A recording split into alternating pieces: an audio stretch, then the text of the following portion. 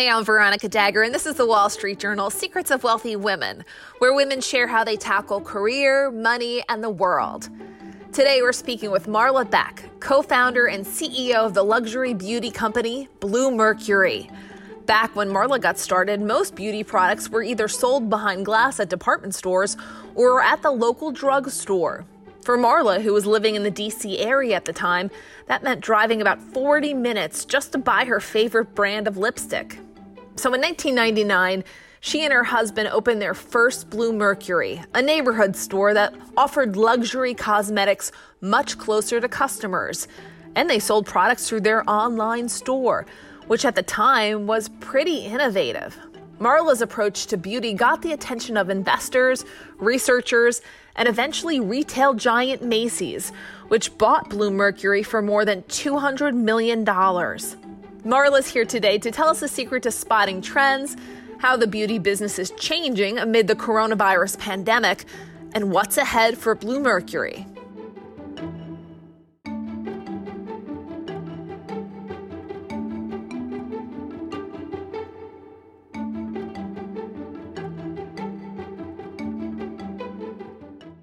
Welcome, Marla. Thanks for joining us today. Thanks for having me today. Our pleasure. So, Marla, this certainly is not a great time for many businesses, but you've gone through your share of economic downturns. In fact, you launched Bluemercury as an e-commerce company in 1999, and then around 2001, the dot-com bust happened.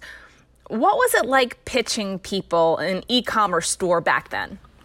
Oh my God, e-commerce was so new back then. When I had been in graduate school, I had met an obscure entrepreneur just a year earlier who was explaining the internet to us and e-commerce and how he was going to change the world by selling books online. It happened to be Jeff Bezos, but we had just gotten our first email addresses and didn't have cell phones. And so e-commerce was at the very, very beginning, and sometimes it's very hard to be a pioneer. So we launched Bluemercury with a digital site. We had raised $1 million in 2 weeks just based on some relationships I had from working in finance.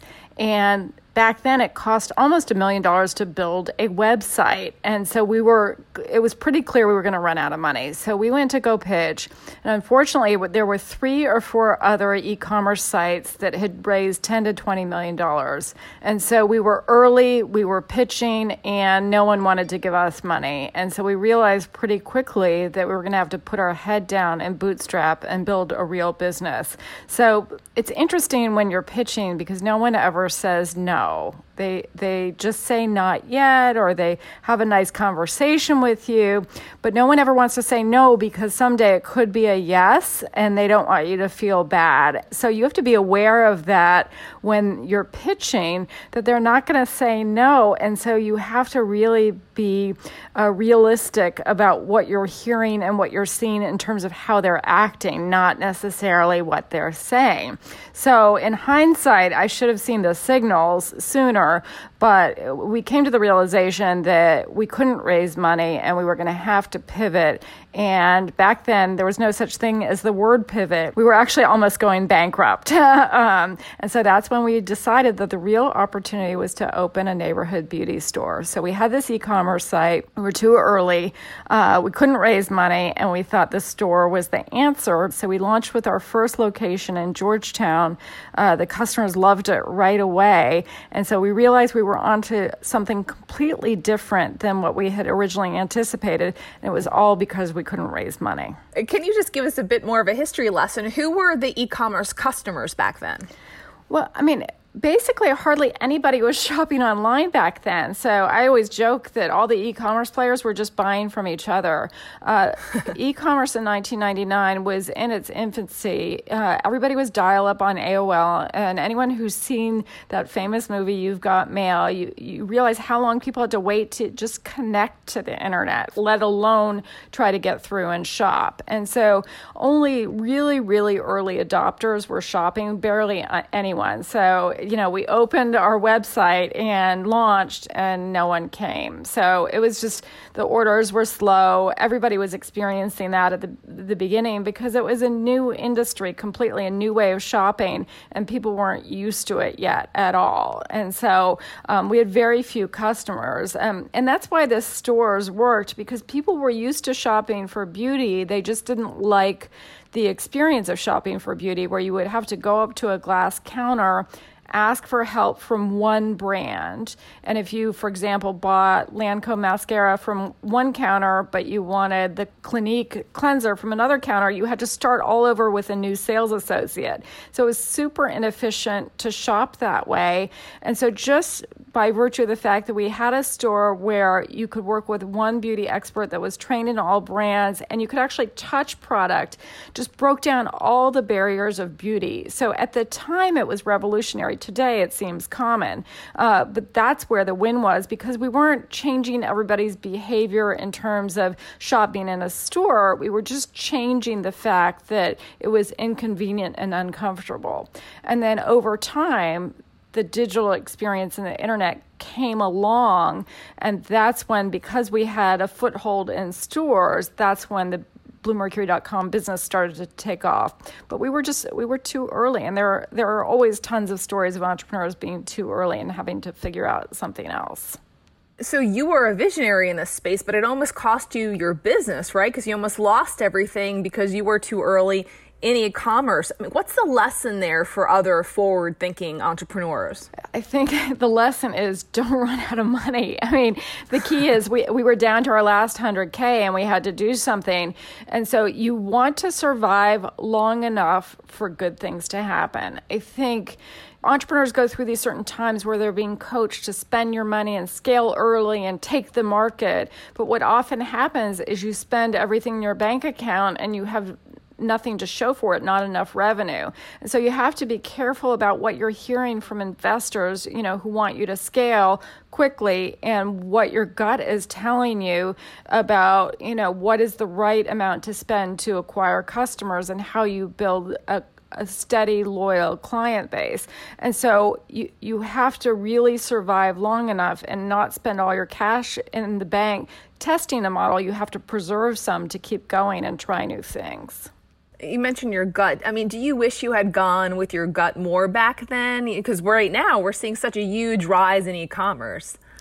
I always wish I had gone more with my gut throughout every decision I make. I mean, I think, you get so wrapped up in the day-to-day that you don't always listen to what you think is true. And so, I think back then we did exactly the right thing. We would have been out of business. We just hadn't raised enough money to scale pure e-commerce. The fact that we were able to launch 200 locations, since we started, I think we're showing that, retail was the right way to go to build our business and build our digital business simultaneously. And so my gut kept us in business back then, and hopefully it's keeping us moving right now in this new crisis.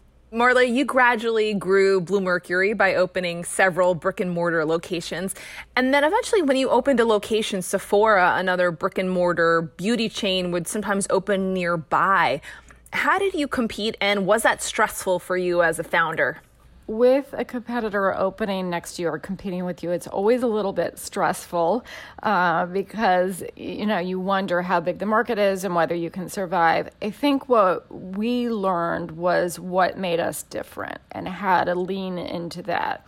And what made us different was our people and our beauty expertise. And so we really prided ourselves on having the best trained experts in the business. So if you came in, you had any question, how to blow out your hair, how to treat a blemish, how to do your eye makeup, that our beauty experts knew the answer and could not only teach you, but also show you which products were best for you. And so that interactive, friendly experience really was our point of difference and continues to be. The other thing we have done differently is we have had spas at every location since the beginning. So that combination of services where you can get a facial or a brow styling or waxing with beauty products really enhanced our expertise and our position as experts. And so while it seems like it could be tough at the beginning, it really keeps you on your toes of finding your point of difference and what makes you special and unique. And that beauty expert piece has been part of our DNA since the very beginning. It also helped us to innovate on our business model, which is we decided early on that we were only going to have full-time beauty experts. So traditionally in retail, people would hire part-time so they wouldn't have to pay benefits. And we decided we wanted full-time staff that would grow with us and become managers and leaders in our organization. And that meant hiring full-timers, paying benefits, and paying the best wage in the industry. And people used to tell me I was crazy. Retail was never going to work with a model like that. And we decided to break the rules. And that sort of radical HR strategy has really been a point of difference over time. We have people that are leaders in our organization that have been with us for 15 years and started on the store floor. And so I think we gave people a home to build a career and gave women a home to build a career in beauty that wasn't possible before. 93% of our company is women. I'm very proud of that. Our entire senior team is women. And we love to promote from within. So it's really given us a point of difference that I think is hard to replicate. Having a full-time staff means significant financial obligations. You have to pay benefits and salaries, and I would imagine those obligations would be a lot of extra pressure when many of your stores were closed due to the coronavirus. I mean, I think it's been tricky. I mean, honestly, March 17th, we shut down all 200 locations in a day. The day before, if you had asked me, hey, are you going to shut down all your locations? I would be like, no. Everything happened so quickly in terms of the rise of cases and the information about how to keep people safe. So that was one of the hardest days of my life because these were, our team, our family, and we were closing down the stores. We kept people on for as long as we could, but we got to a point where survival and preserving cash was the most important. And so we had to furlough everybody and cut people's salaries. We cut everybody who remained their salaries, and we continued to pay benefits. And that was really important to us. I had a lot of sort of tearful phone calls with our entire team. And not just because they're full-time, but because, they're part of our family.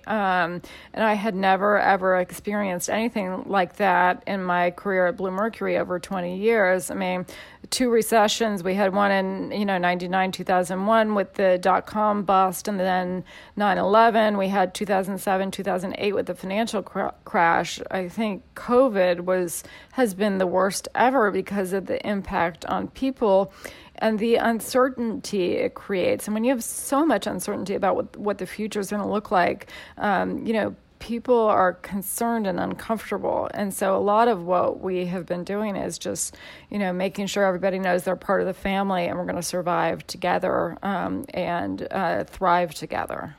I want to jump back to the beauty business itself. You stock some brands in your stores, but you also create your own beauty products. How do you decide what to stock and what to create? Yeah, good question. So I think we're always looking for white space. We move fast. We're entrepreneurial, so we launch new products and new items every month, hundreds of new items every month. But what we're looking for is where are the gaps in the market. So in terms of creating brands, M61 is my skincare brand that we launched in 2012 as the first clean, clinical, vegan skincare brand. And that idea came from our clients. We had clients coming in saying, I love natural products, but they don't work. They don't do anything on my skin. And we had other clients coming in saying, I love the sort of clinical doctors brands. There were so many doctors brands created by dermatologists back then, but they had, tons of chemicals, hundreds of chemicals in them. And so M61 was just filling a gap in the market for a good for you vegan clinical line with, and there's lists of 100 chemicals that can't be in it. And so that was coming from just by listening to our clients. Our makeup line, Luna and Aster Vegan Cosmetics, also came from the same place. We didn't have a paraben paraben-free mascara in the store. We certainly didn't have a vegan paraben-free mascara. And then the other thing I was listening to back then was some of my closest friends are, powerful women, and they weren't wearing makeup to work. And I kept saying, why don't you wear makeup to work? It's ridiculous.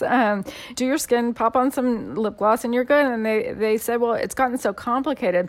I've got like 12 brushes and a million steps, and I can't even figure out what to do. And so I created Luna Nastur as a vegan cosmetics line to help women get out the door in 10 minutes or less feeling sort of powerful and polished. And so that's the greatest thing about the beauty industry. There are amazing women creating new brands all the time. And so we end up being like mini venture capitalists in that we get to find new brands that we think have hope, and we test them and try them in the store, and it's symbiotic because the brands get to grow and develop with us, and we get to launch new products and see if our clients like them.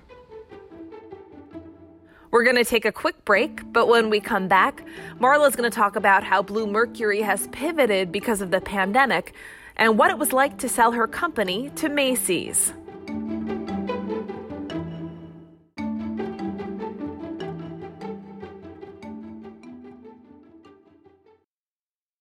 If your business needs a new application, then developers will have to write code, a lot of code.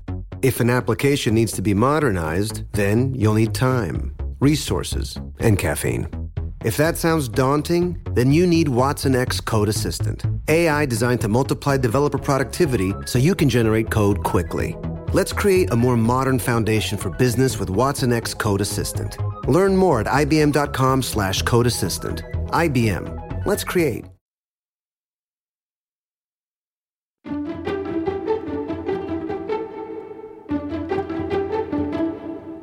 So we're in the middle of the economic crisis, and many companies and industries are struggling. Comparatively, the beauty industry is generally more recession-proof. How come?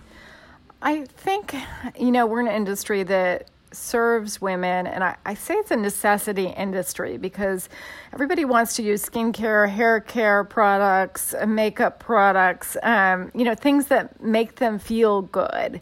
And so what usually happens during a recession is there may be some switching of categories in terms of purchase, but there's, women are still purchasing in beauty. So, one example is that the move has been to skincare right now and less about makeup for a couple of reasons. With makeup, you can't really wear lipstick or lip gloss when you have a mask on. Nobody sees it. That being said, people have switched into mascara, into eyeshadows, into, brow styling. And so, the questions we get are, how do I do my eyes? How do I make them stand out for Zoom, right? We're also getting a lot of questions about complexion. The cameras today show every blemish, wrinkle, flaw, anything you could have. And so how do I cover up or, smooth out my skin so it looks good on Zoom? So the purchase behavior is changing. The other thing that's interesting is, beauty over the past couple of years hair care switched to the blow dry bars. So a lot of women started getting blowouts, a couple times a week and using less styling products at home. And so what's happened is the styling products category has gone way up because no one's going to blow dry bars. Everybody's blow drying their own hair at home. And so the beauty industry is resilient because it covers so many different needs and clients just switch into their different needs. The other category we play a lot in is self-care and home care, whether it's, candles and home fragrance or, spa and body products. And so we see a rise in that category as people are home and want to take care of themselves and just have sort of a comforting experience. So I think that's been one great thing about beauty during a recession is you get the switching. The other interesting thing this time is the use of technology to consult with clients. And so we quickly switched to doing virtual consultations online with our beauty experts. And our clients have taken us into their bathrooms and asked for advice in a way we've never seen before. So they take their phones and show us their cosmetic cabinets. They show us the hair dryers they're using, and they ask real advice on how to use what they already have. And so that relationship with our clients has become even more intimate than it's ever been, and you're able to do it easily virtually. So COVID has some silver linings in terms of changing the way we interact with our clients in a way that we think is sustainable and more intimate. So we like that aspect, and it's given us new ideas on what to do in the future. Do you think those changes are going to be long-term as a result of the coronavirus? I think so, because all of our stores are open right now, but clients are still asking for virtual consultations. I think there's a comfort level to sitting at home and having free time rather than, running errands, during retail. And so it's a different shopping behavior than we've seen in the past. So I think that aspect will be permanent. We've also been able to do a lot of master classes with our female founders of brands and hit a scale we've never seen before. So it used to be you did master classes in store and you'd invite, local clients to meet an entrepreneur at your store in New York City or Kansas or Washington, D.C. But now we do classes online and get 200 or 300 or 400 clients on the call with the founder like Trish McEvoy or the founders of Chantecaille or, a new founder that's launching a new brand like the founder of Bloom Effects. And that's something we probably could have done in the past. We had the technology and the clients had the technology, but because of COVID, that's just a new behavior that's been created, and we get scale from it, and we can touch more people, and the entrepreneurs can touch more people. So we will definitely be keeping that because it's so powerful. In 2015, you and your husband, Barry Beck, your co-founder, sold Bluemercury to Macy's for over $200 million. What did that feel like? It's bittersweet. We had been working since 1999 in the business. And so I think it was validation of our dreams, our hopes, our strategies, everything from, expanding our retail stores to expanding our digital site to, our own sort of radical human resource model. So it was validation, but it's also like sending a kid off to college. It was bittersweet because, we were handing the business in theory over to someone else to see it grow. Now, that being said, the Macy's team, whether it's Terry Lundgren or the current CEO, Jeff Gennette, have been amazing and sort of saying, we want to keep Bluemercury's DNA. And so we are a separate division of Macy's. And I've been running Bluemercury under Macy's for 6 years now, which is unheard of usually when companies are bought by other companies. And so it's been a great journey to grow Bluemercury. We had 60 locations when Macy's acquired us, and we're now at almost 200. And so we've really been able to scale under the Macy's umbrella. And so it's been a beautiful partnership from that standpoint.